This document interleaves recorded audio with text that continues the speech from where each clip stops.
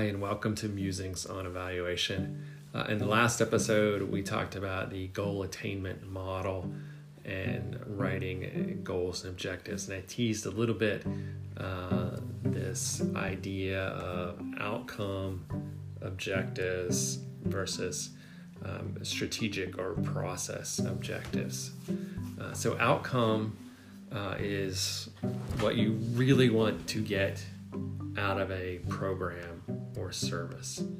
It is the ultimate goal.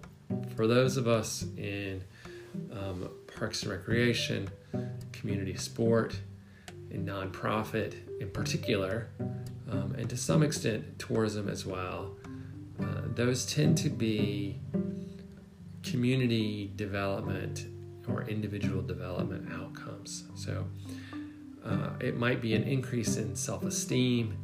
It might be an increase in sense of community. It might be an increase in a skill set.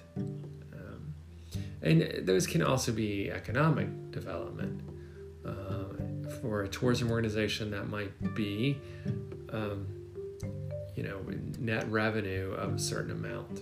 Okay, it might be customer satisfaction. Okay, this is where we ultimately get to. Okay, so those are your broad outcome goals. Your process, or sometimes called strategic goals and objectives, are how we get there. Okay, one of the easy ways to think about those is sometimes those are marketing type things. Okay, so if I'm interested let's say I'm doing an underwater basket weaving program. I'll go with my favorite example. Right? And I have a goal of improving participant quality of life. Okay.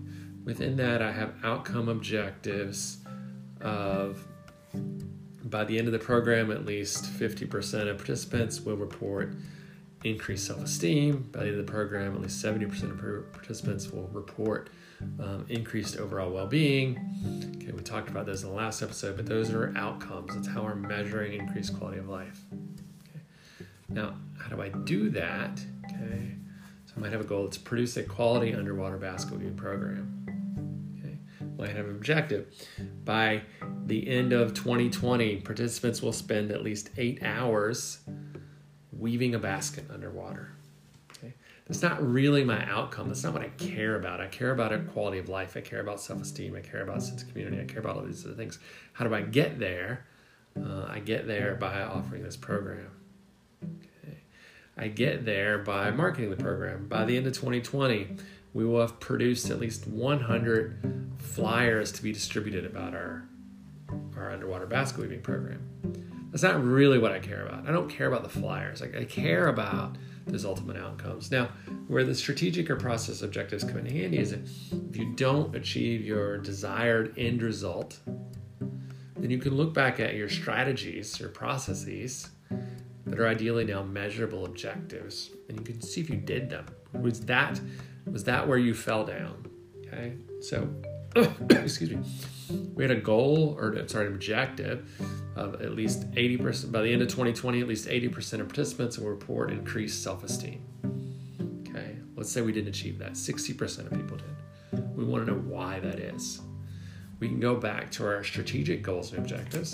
So one of our strategic objectives was, by the end of 2020, at least 80% of participants will spend at least 8 hours underwater weaving baskets. Did that happen?